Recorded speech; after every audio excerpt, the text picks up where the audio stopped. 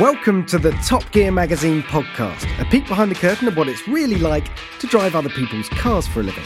These are the stories behind the story.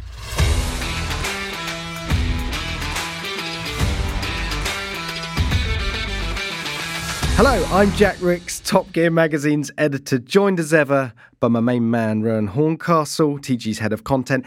At this episode, we're talking about the TopGear.com Electric Awards, the Porsche GT4 RS, and buzzing about in Newquay. But first, Ro, what have you been thinking about?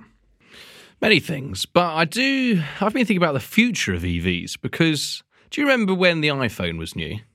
Vaguely, yeah. Yeah, but every generation we would get excited about. I've just got a new iPhone. I'm not that excited about it. I don't really know a lot about it. I've just got a new one, but it's got new technology involved. I'm worried that cars are going to go that way. We're on the first generation of EVs from big manufacturers, and they're throwing all the glitzy, Gucci bits of it, big TVs, big screens. But where does it go, and will they just become, in years to come, You're just right. the next incremental range improvement? You know, you don't need more than a certain amount of power in certain types of cars. So. Yeah, but where iPhones are just smattering more cameras onto the front or back of them, can't really do that. Well, with cars they will because they'll just start driving themselves. But are we going to get less excited the more they go on when we're on the seventh generation of the ID3? Well, I've got some ideas about it. I know what you mean, this sort of merry-go-round of technology that you have to keep updating because we've got this sort of endless thirst for new stuff. And cars, you know, really, a new car should earn its place in the world, shouldn't it, with a new experience or a new idea or something. But do you know what? I know someone who might be able to help us out with this. Who's that? Marques Brownlee. So Marques, if you don't know him already, he's the number one, the biggest tech reviewer on YouTube, but he's also, in his spare time, a contributor to, or a contributor even, don't know why I had trouble with that word. It's a tricky one. It is a tricky one, to Top Gear Magazine. So each month he reviews an electric car and writes about it in his specific column called Hard Drive. So, should we get him on? Yeah, let's unbox. There you go. That's a very tech YouTuber phrase. You are good. This subject.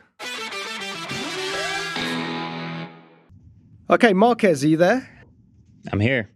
There he is, Marques Brownlee. Mr. Marques Brownlee in the house, Top Gear contributor and tech king. Yeah, exactly. And the first guest we've ever had on that clearly has a far superior personalised podcast studio behind them. You're just making us look bad now, Marques. What are those things behind you?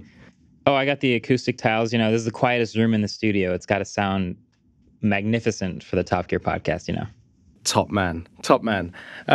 Well, Ro, you wanted to fire away with the first question because there was something that was going through your mind recently. Yeah, Marcus, we've just been talking about the relationship between consumer tech and cars, and it seems to be getting closer and closer. And I was saying that I've just got a new iPhone, and when iPhones were new, I used to know every update that was in every generation, and I'm worried that EVs are going to get to the point where it is with an iPhone 13, where I didn't really know what the difference was between the 12 and the 11, and I've just got a new one for the sake of getting a new one, and there's only been incremental changes.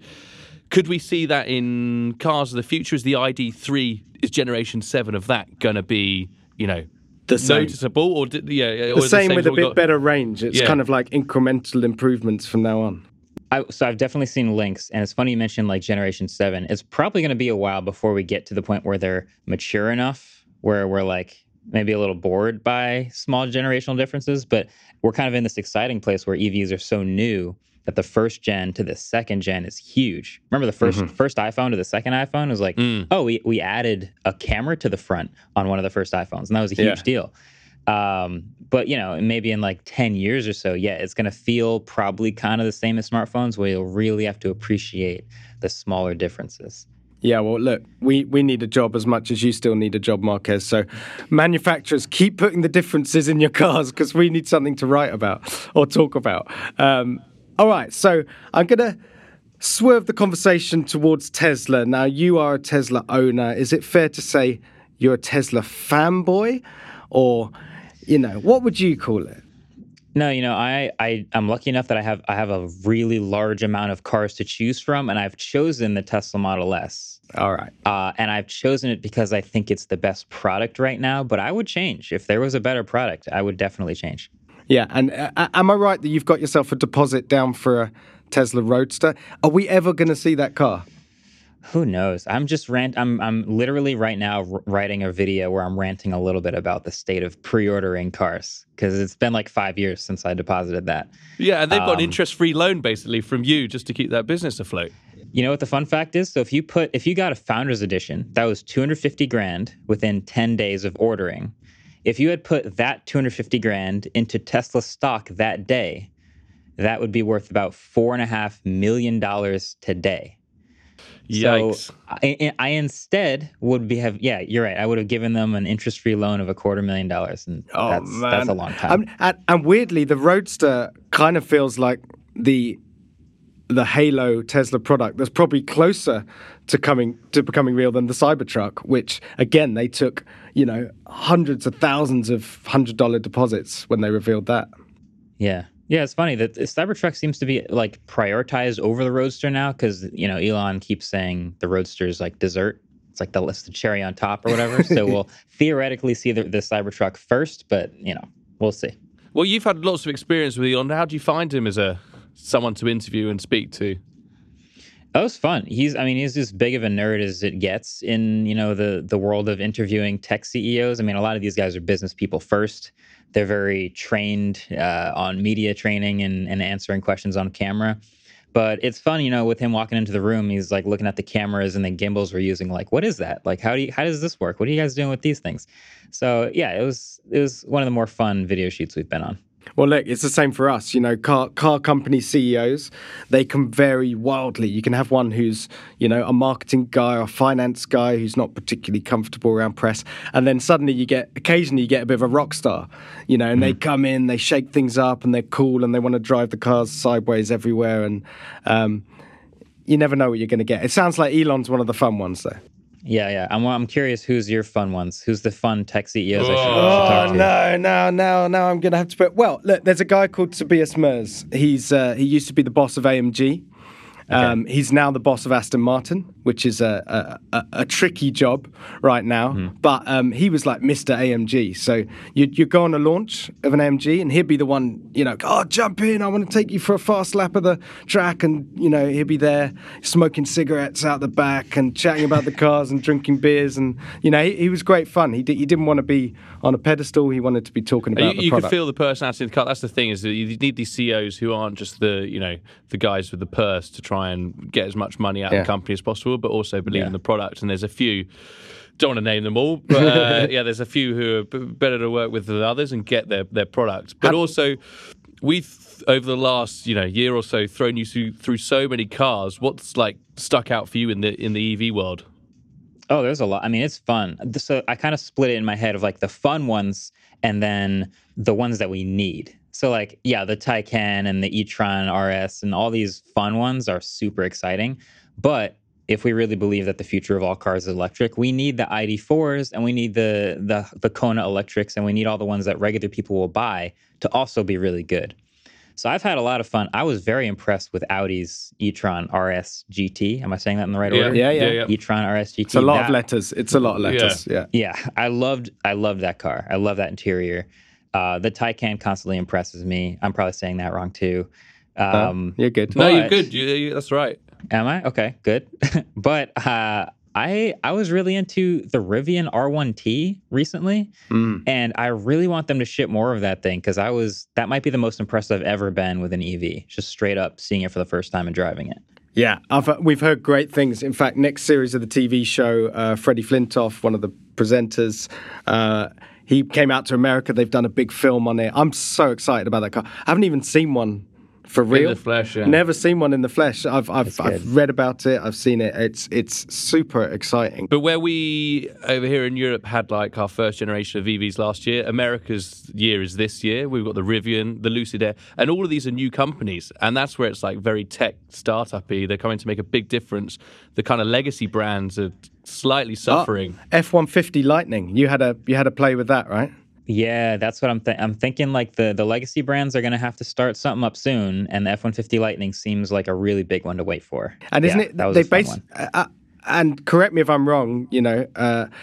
America, there's a big job to wean people off, big cubic capacity engines. But the genius of the F-150 is they haven't messed with the dimensions. It's still got a big, fat, flat front to it and a square bonnet and a truck bed. It's not crazy in any way.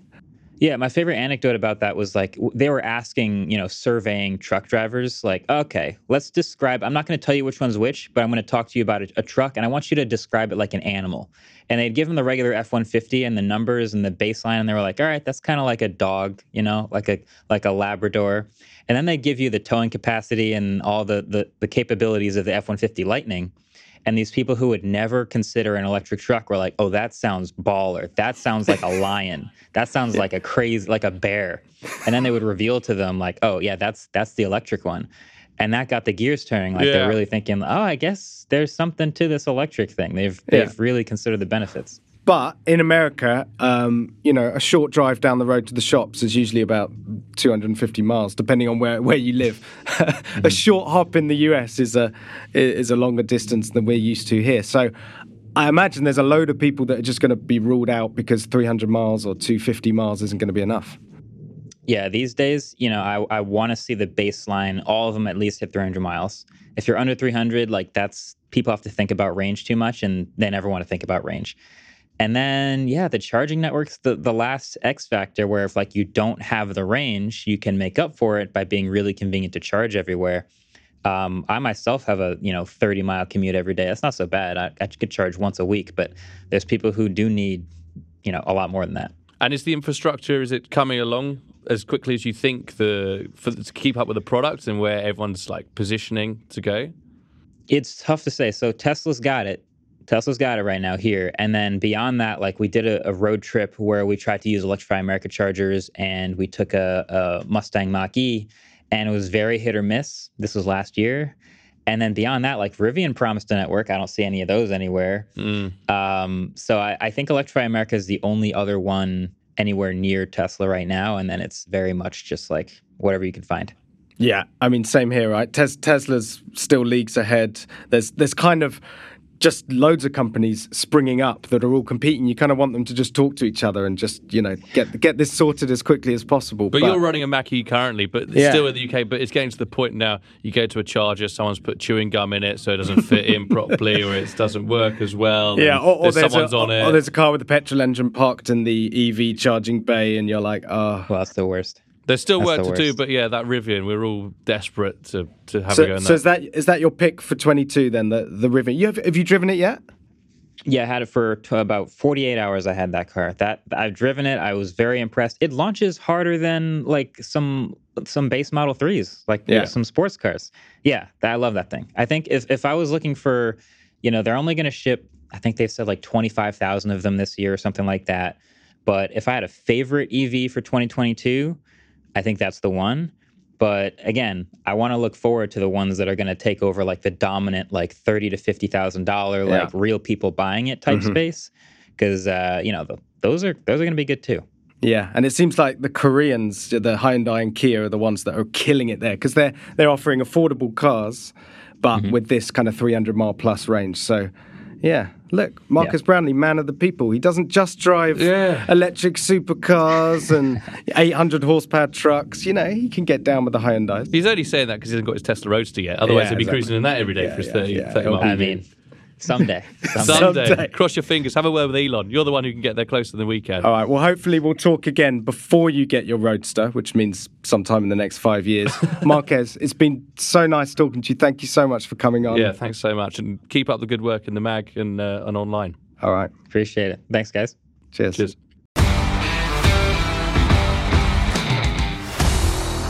There you go, the king of tech YouTube, or YouTube Tech King. The man with nearly 15 million subscribers. Many subscribers and followers and all the other internet gangs. Yeah. But that's that. But being the Electric Awards issue, we should get into the topic at hand. Get straight into it. The GT4 RS. Because you've been driving that, haven't you? I have. Something with I managed to sneak in a petrol-powered car. The Porsche 911, the Cayman GT4 RS. It's a car I've been so excited about. honestly. I think everyone in the world has, because... Yes, no, but I've got an extra reason that I'm being excited about it. Why is that? Well, so we went and shot the car statically in a studio with Andreas Preuninger showing us around before Christmas. I think it was in November. Again, you can watch that walk around video on our YouTube channel. But basically, what I wasn't allowed to tell you until now is that Preuninger turned up in a prototype. So he obviously drives around in the cars. So this is Andreas Preuninger, the head of the GT department at Porsche. There we go. The brain behind it all. The brain behind all their best fast cars. So anyway, so it's black wrapped, this car. It's clearly a prototype. So we finished talking and I say, look, do you know what would help me really understand this car, really get under its skin? If you took me out for a drive in your GT4 RS, to which the PR man had a sort of mild heart attack, but then agreed. Well, Preuninger was bang up for it straight away. PR man eventually said, look, as long as you promise not to talk about it on like a podcast or anything like that, then it will be fine. So you cross your heart and swear to die. You pinky do whatever it takes. Did you do a pinky promise to Preuninger? Yeah, pinky promise. Black and white magic, no rub-outs. And so anyway, we went out for a drive on some of the local roads. The noise this car makes, I just wasn't expecting. So I came back like absolutely tingling head to toe. But I think I phoned you from the studio going, I wasn't making much sense. I was like, Rowan, GT4 RS, it's the best car ever. I hadn't even driven it yet. And because the thing is, there's a lot of people in our industry, me included, who get very gooey with anything that's got a Porsche GT badge on it. But you're not one of them. Not really. No, I wouldn't say it's my sort of, it's not really my soft spot, but I think I'm quite shallow. So when a car has this really obvious kind of superpower that I can get my teeth into, I love it. And this one is the noise, and it's just gonna blow people's minds. Because it's a different noise, isn't it? It's all induction. So basically there's where the rear quarter panels of the windows normally be, they're just two giant intakes. Exactly. For the engine, and that's right where your ears are, and exactly that. And so it's the engine. It's the 4-litre flat six from the GT3, 9,000 RPM, 500 horsepower to begin with. And what's really interesting, so go. I keep pushing people towards watching the videos on YouTube, but please do. It will help you understand all of this. Now, we've labelled that, is this the best sounding car in the world? A lot of chat in the comments there. A lot of love for the Lexus LFA, wasn't there? Yeah. Did you see that? Yeah. But that's the car you have to be outside to hear. Exactly. So in an LFA, you're basically doing a public service. You're driving past someone on the road. They listen to you drive past with your screaming V10, and they have the best day of their lives. But inside the car, don't get me wrong, it sounds good, just not as good. With the GT4 RS, you drive past, decent sounding exhaust. Basically sounds like a sort of standard GT4 from the outside. On the inside, it's a flipping rock concert. It's so loud. And then when you pile on the revs, it's like this sort of multi-layered sound. So it starts off this kind of warbly thing, and then it kind of hardens in the mid-range, and then you get to like 7,000 to 8,000 RPM where you sort of think, my head might explode, and you still got another 1,000, at which point you have a small eargasm. Well, beautiful description. Thanks so much. But we have a box of technology that I can open, and we can actually listen to it now. So 3, 2, 1, prepare yourself for awesome.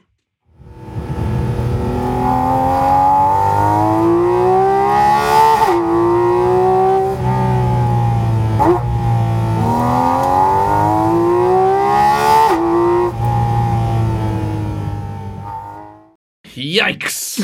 I told you it was good. But I still don't think you can truly understand it unless you realise that is literally being just directed straight into your ear holes, not out the back of the car. It's amazing. Yeah, but we don't buy it just to be a moving hi-fi. What's it like to drive?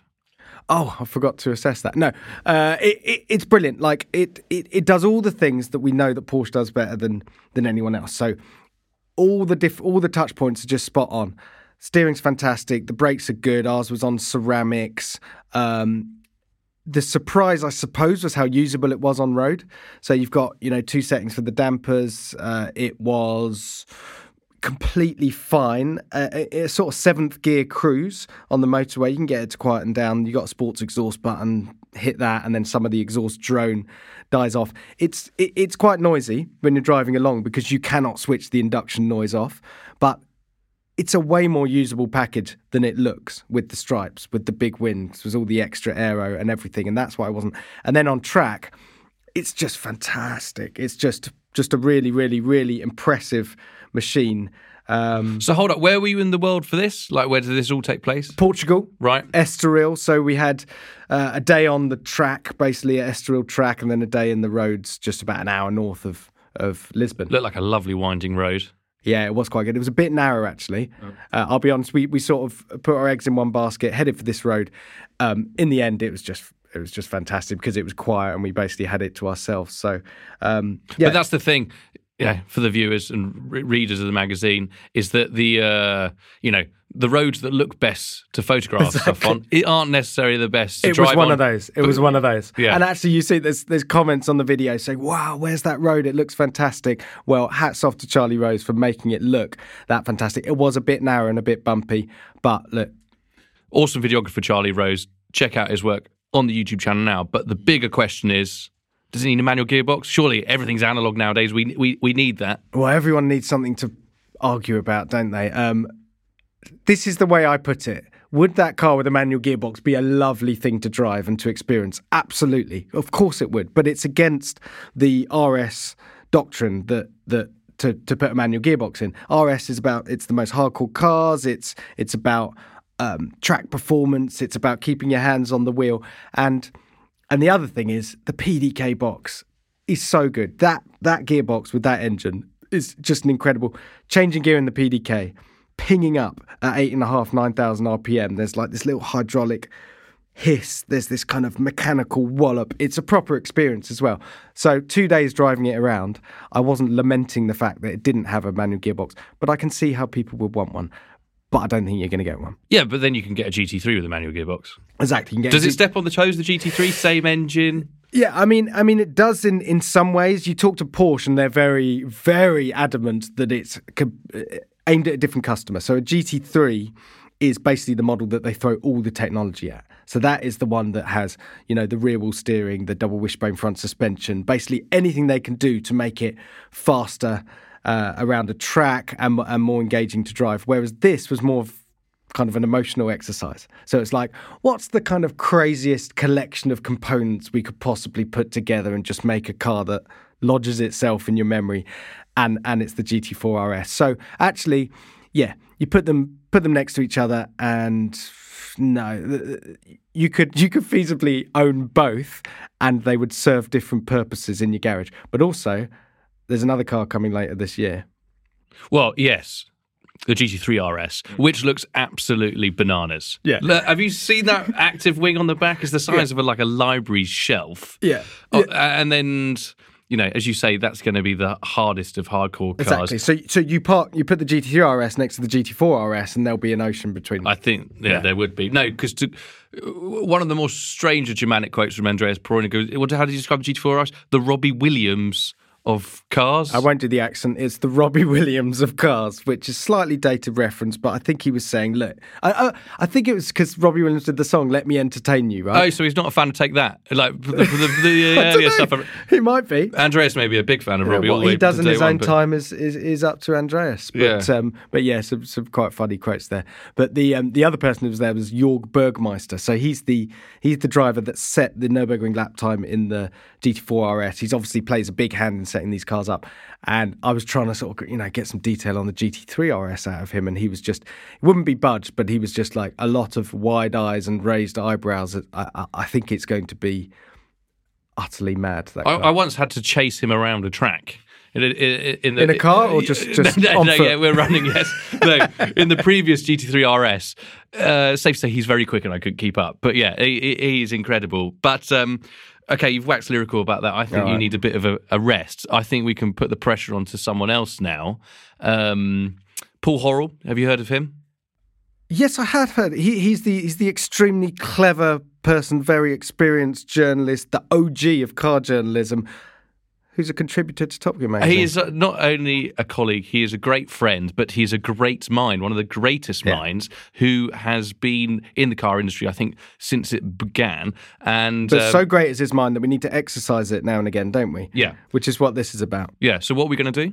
We're going to get Paul Horrell on. We're going to give him 60 seconds to talk about a really quite complicated topic that we genuinely do not let him see before. Prepare for some magic, people, because this is what we have to deal with day in, day out of the office, and it's literally mind-blowing. So, everybody, the Horrelcopter, prepare for takeoff.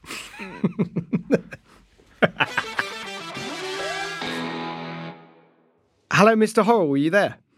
Hello. Hello. You're wearing a very smart shirt. Oh, it's red carpet night tonight. Oh, you're out and about, as usual. I am, yeah. Off to the unveiling of the Lotus Elite. Which is happening... Elite. I would say Elettre. Ah bon? Ah. It's been... The unveil's in quite an interesting place, isn't it? Yes, it's the BBC in London. It's at our office. It's basically at the Top Gear offices. No link, no favouritism. It just happens to be a decent venue. It's fantastic for our carbon footprint, just to roll out the office and be straight at an event. But anyway, that's not what you're here for today, because it's that time of the show where we have to test your brain. And how do we do that, Mr. Ricks? So what we do is we give Paul a completely blind topic, genuinely has never seen this before in his life, and we just got 60 seconds to explain it. It's as simple as that, really, Rowan. Well, yeah, he's had absolutely no prep, and I'm sure he's going to tell us that that's the case if he gets anything wrong, is that he couldn't research it in any way. Okay, now, what's the hot topic? Because I've got my clock here ready to go. So, it's the EV Awards issue, so it's going to be something along that line. But more specifically, we want to know, what are solid-state batteries and why are they important? Time starts now, Paul.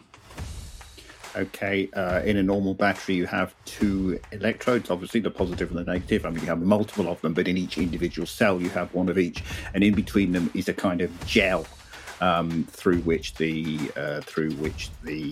electrons or the ions, whichever, pass. Anyway, but solid-state batteries, you don't have that gel. You have a solid electrolyte.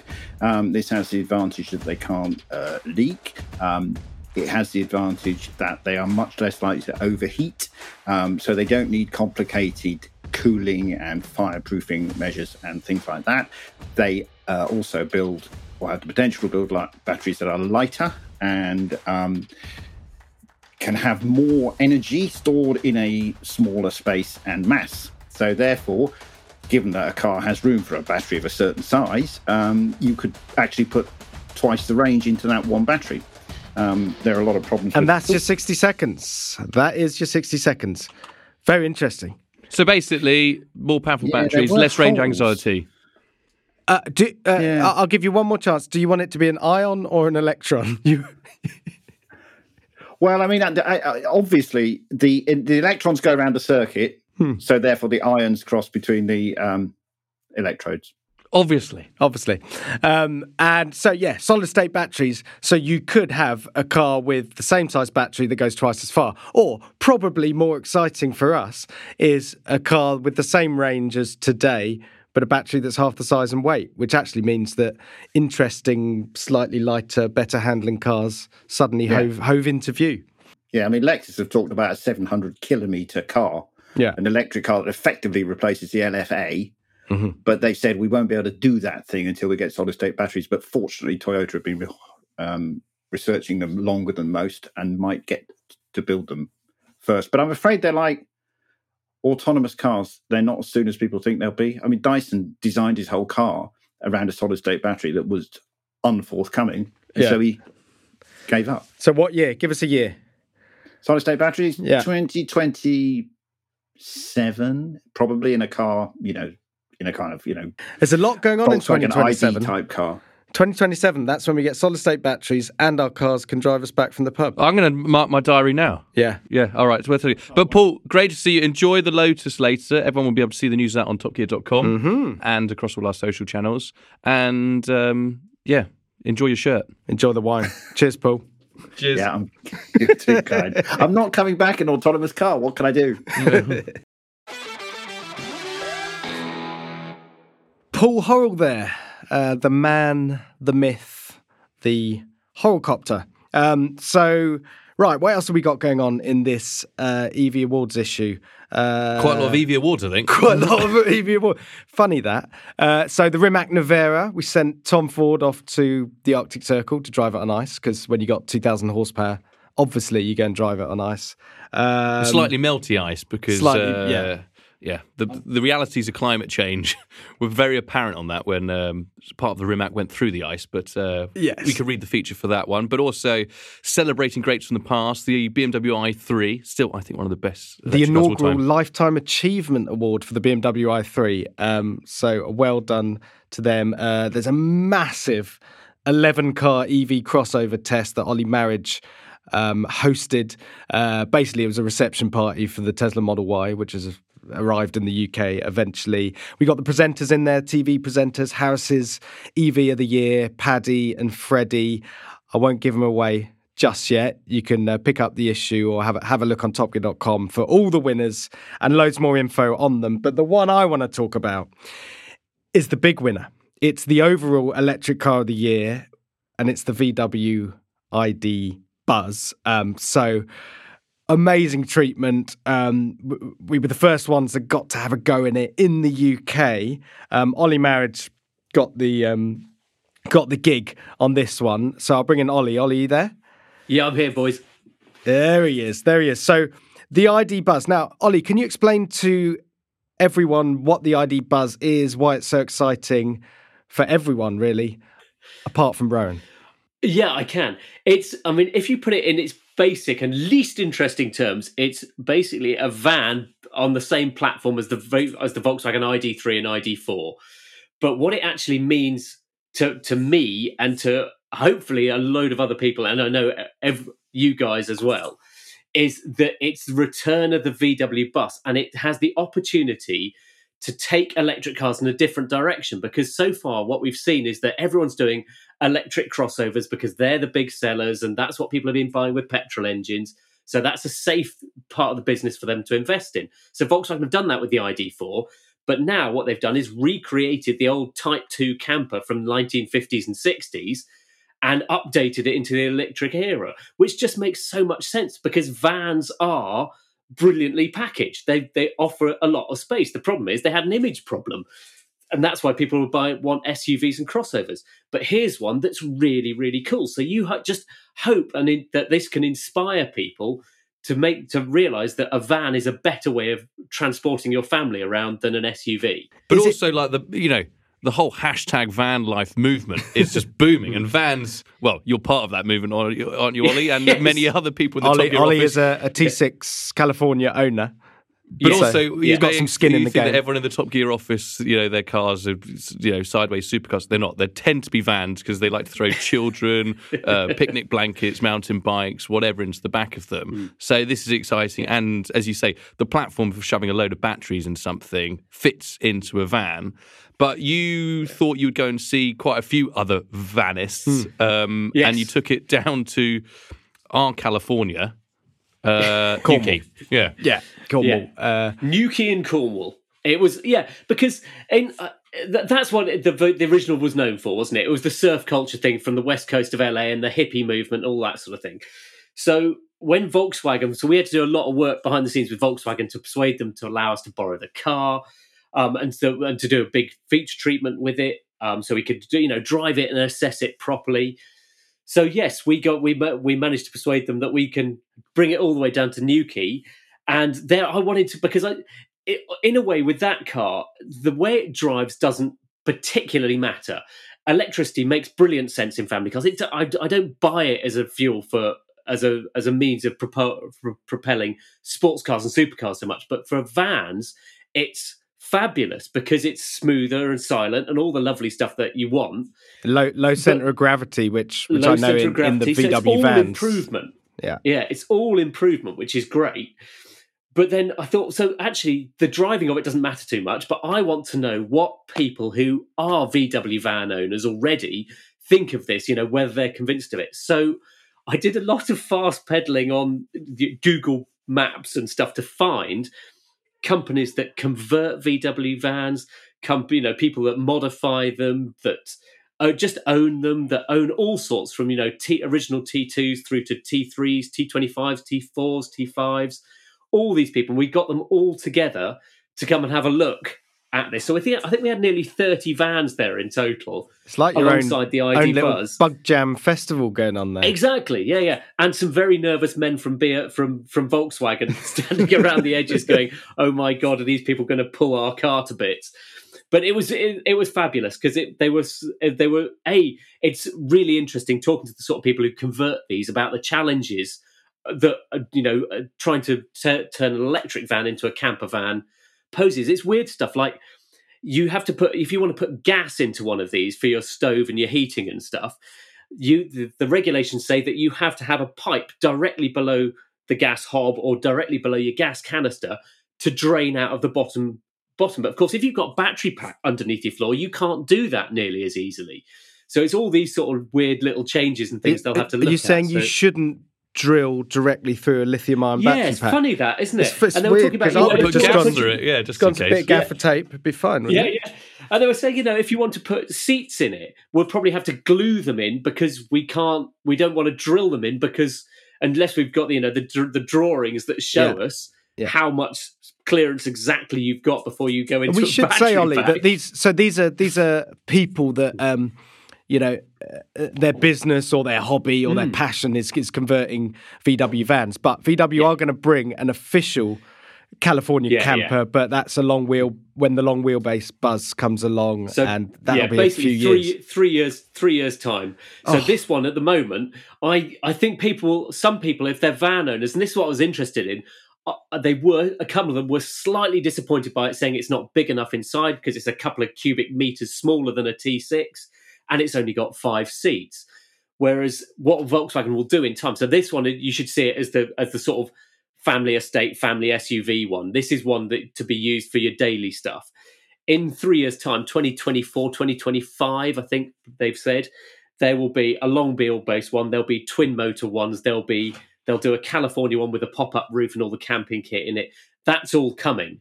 So this is the start of a range. The Buzz is the start of a range. Yeah. And did you? I bet you came across some people that had named their vans because it's a big thing in the VW community, isn't it? That they give them these human names. It was a struggle finding someone who hadn't.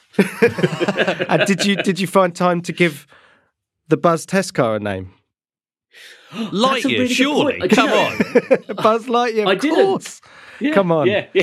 Low-hanging fruit That's there, better. Ollie. You should have. But I urge everyone, check out the mag, but also check out all our channels because there'll be pictures everywhere. The Buzz, we've only seen it in isolation in studios. When you put it in a real-world environment, especially next to the old one, it does look super futuristic. And amazingly, I don't know how Ollie organised it, but there was sun in Newquay. So we actually had a proper Californian sunset with some original splitties. And the pictures from Mark Fagelson are sensational. But it does look big. It does look big next to the old ones.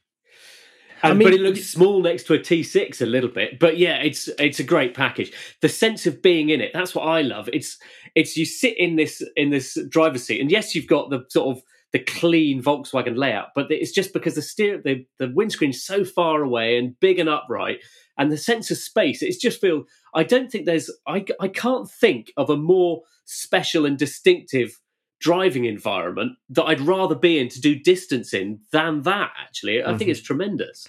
Now, Ollie, I know, I don't want to give too much away, but you have expressed interest with your local VW dealer. Yes. So this is the acid test, isn't it? You've driven it. You're one of the only person outside VW who's actually driven this car so far. So would you swap your T6 for one? As it stands, no, I probably wouldn't. Because I'm going to get really geeky on you for a second here. I do a lot of bike riding. I love my bikes, so I need to carry bikes on the back. But on the new Buzz, because it had to have an electric tailgate, the tailgate isn't strong enough to have bikes hung on it and to be able to open with bikes on it. And you go, okay, but I can stick them on a tow bar rack.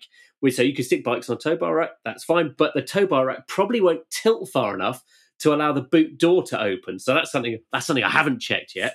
And also the towing capacity, if you're interested in this sort of stuff, is only a ton, where the T6s and things can tow 2.5 tons. So caravan owners aren't going to want it. And what's that about? Why the lower towing? I think it must be a corollary of the motor and the battery pack and the torque. I'm not quite sure why that. Basically, why that is. Zero range. Yeah, I mean, we haven't even talked about right. It will do. We should say it's probably going to be about 250 miles. I reckon they'll warrant it about 280 because the equivalent ID4 is like 315. Mm-hmm. So I reckon it'll come in at about 280, but that means 200 if you're lucky, probably 200 on average. And then if you load it up, stick anything on the outside, tow anything, that's going to fall dramatically. Or it's cold, Jesus, it's going to be dropping quite a bit. Yeah. But so I did look at it, and I still am as a potential to swap, basically because my T6, which is 4 or 5 years old, is still worth now what I paid for it 4 or 5 years ago. It's bonkers. So I sort of went, it's a good trade-in deal. I can get on it. And that's a very good point, actually, because a lot of the chat around the Buzz is it's going to be expensive. So they're talking about a kind of smaller battery version later that will start from about 50 grand. But that means these launch versions are gonna, with the bigger battery, probably they're gonna start at 60 upwards, which is a massive chunk of money. But bearing in mind how well VW vans hold their price, if you've got the money in the first place, then it's unlikely to depreciate. So a bit of consumer advice for you there. Yeah, that's exactly it, isn't it? Is it going to convince people to be a summer of love, to be more fertile, a bit like back in the day, and then use their bus? Well, I suppose it depends whether we get a summer in this country, doesn't it, or not? Well, I think we had that one day in Newquay. We're done now. Yeah, we've used it. I don't know. I could see. Yeah, I think it's an interesting point though, because whether people use it to, hang out like hippies in fields all summer or not, it's selling an idea. It's selling a kind of romantic idea of that kind of lifestyle. It's a bit like you buy a new Defender because it could drive over the top of a mountain, but you never do it.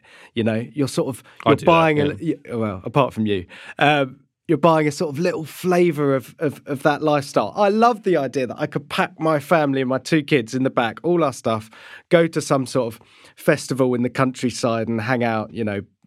Probably never going to happen, but I'll probably just end up driving to the tip and back. Interesting. One of the options they're offering with it. One of the options they're offering with it is when you fold the seats flat, there'll be a shelf that you can put in the boot to level up, and then one of the options will be a mattress that you can stick on the back, so that even before the California everything comes out, you could turn it into a 2-bed van already. There's a joke to be had there, but I'm not gonna say it just to be demonetised. Summer of Love? Yes, yeah. So just got more likely. There you go. Well, on that note, I think we'll leave. Yeah. So ID Buzz, everyone's excited about it. Will we see an army of them outside schools and the next family car in the future? We'll have to see. But check out. It's the cover star of the latest issue, the big winner. Yeah. And there's again a full video of Ollie's time down in Newquay. With all the Vanis on the website. We've also Ollie Q did a brilliant walk around of the Buzz in a studio, so you've got all the details there. We shot our own, we did an amazing photo shoot, Wilson Hennessy, which looks fantastic. So if you're at all interested in the Buzz, get yourselves to topgear.com because it's all on there. Yeah. All right, Ollie, buzz off. Way.